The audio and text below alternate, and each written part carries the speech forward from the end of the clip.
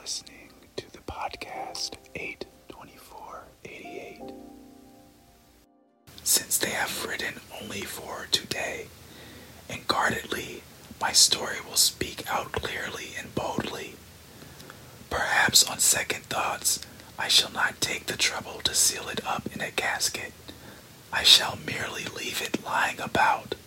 For my experience as a historian is that more documents survive by chance than by intention. And that was a selection from today's novel, I, Claudius, by author Robert Graves. Page 8. The god laughed through her mouth then, a lovely yet terrible sound. Ho, ho, ho. I made obeisance, turned hurriedly, and went stumbling away, sprawling headlong down the first flight of broken stairs, cutting my forehead and knees, and so painfully out, the tremendous laughter pursuing me. Speaking now as a practiced diviner, a professional historian, and a priest who has had opportunities of studying the Syllabine books as regularized by Augustus, I can interpret the verses with some confidence. By the Punic curse, the Sibyl was referring plainly enough to the destruction of Carthage by us Romans. We have long been under a divine curse. Because of that, we swore friendship and protection to Carthage in the name of our principal gods, Apollo included, and then, jealous of her quick recovery from the disasters of the Second Punic War, we tricked her into fighting the Third Punic War and utterly destroyed her, massacring her inhabitants and sowing her fields with salt. The strings of the purse are the chief instruments of this curse, a money madness that has choked Rome ever since she destroyed her chief trade rival and made herself mistress of all the riches of the Mediterranean. With riches came sloth, greed, cruelty, dishonesty, cowardice, effeminacy, and every other un-Roman vice. What the gift was that all desired but myself. And it came exactly 10 years and 53 days later.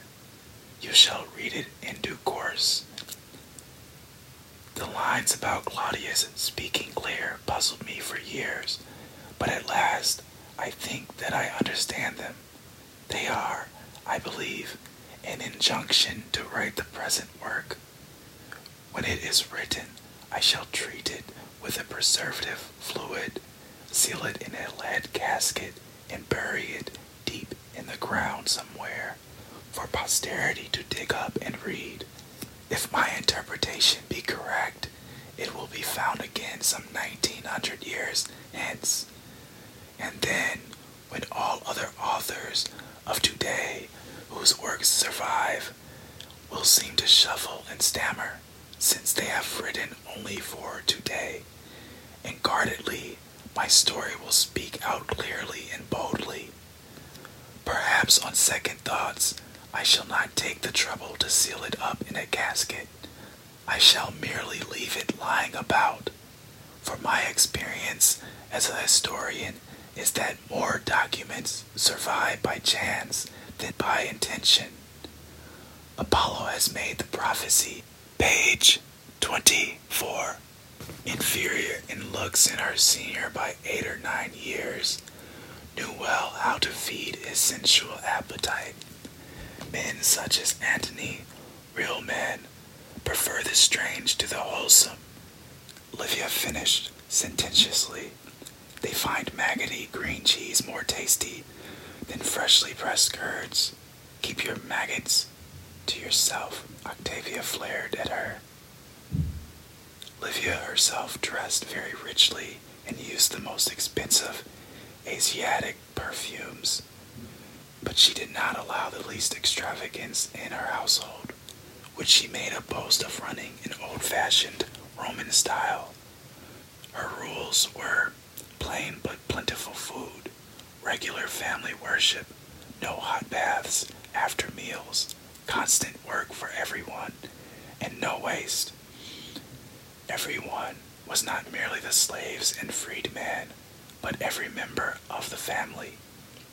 The unfortunate child Julia was expected to set an example of industry. She led a very weary life. She had a regular daily task of wool to card and spin, and cloth to weave, and needlework to do, and was made to rise from her hard bed at dawn, and even before dawn, in the winter months, to be able to get through it. And because her stepmother believed in a liberal education for girls, she was set, among other tasks, to learn the whole of Homer's Iliad and Odyssey by heart. Julia had also to keep a detailed diary for Livia's benefit of what work she did, what books she read, what conversations she had, and so on, which was a great burden to her. She was allowed no friendships with men, though her beauty was much toasted. One young man of ancient family and irreproachable morals, a consul's son, was bold enough to introduce himself to her one day at Baiae on some polite pretext, when she was taking the half-hour's walk allowed her by the seaside, accompanied only by her duenna.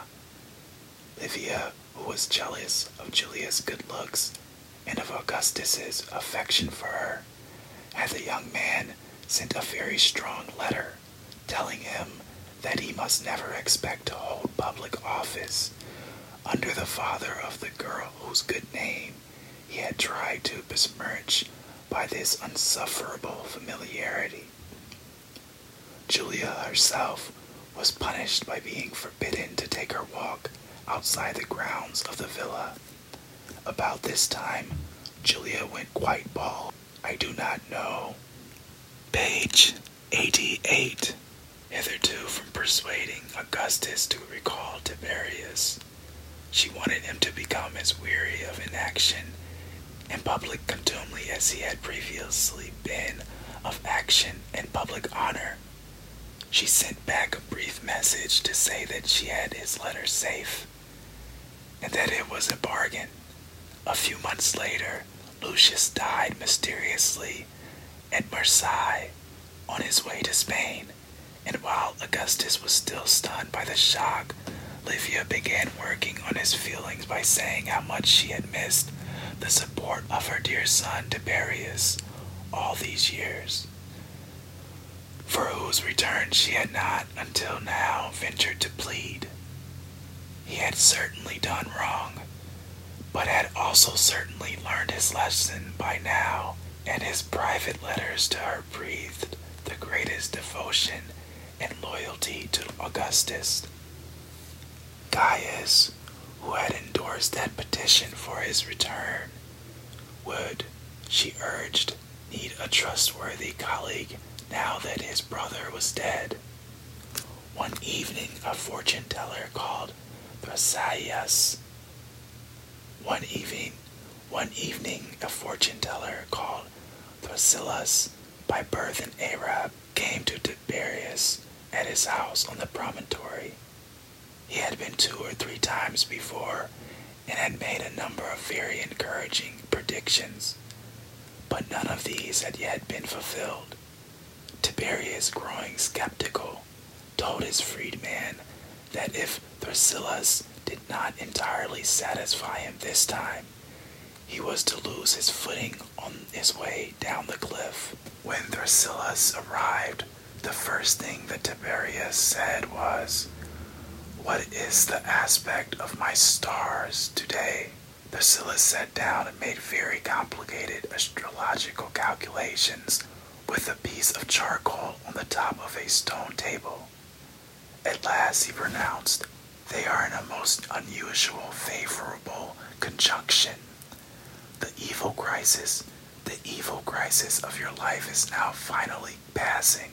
Henceforth, you are to enjoy nothing but good fortune." "Excellent," said Tiberius dryly. "And now what about your own?" Drusillus made another set of calculations and then looked up in real or pretend terror. "Great heavens!" he exclaimed. "An appalling danger threatens me from air and water." "Any chance of circumventing it?" asked Tiberius. "I cannot say. If I could survive the next 12 hours, my fortune would be, in its degree, as happy even as yours, but nearly the end. I, Claudius, by Robert Graves. Throughout the flight of literature, you will find a story that touches your soul. Please support the authors in this show by viewing the books on the website 82488.com. That's numbers 824, the word 80, and the number 8.com.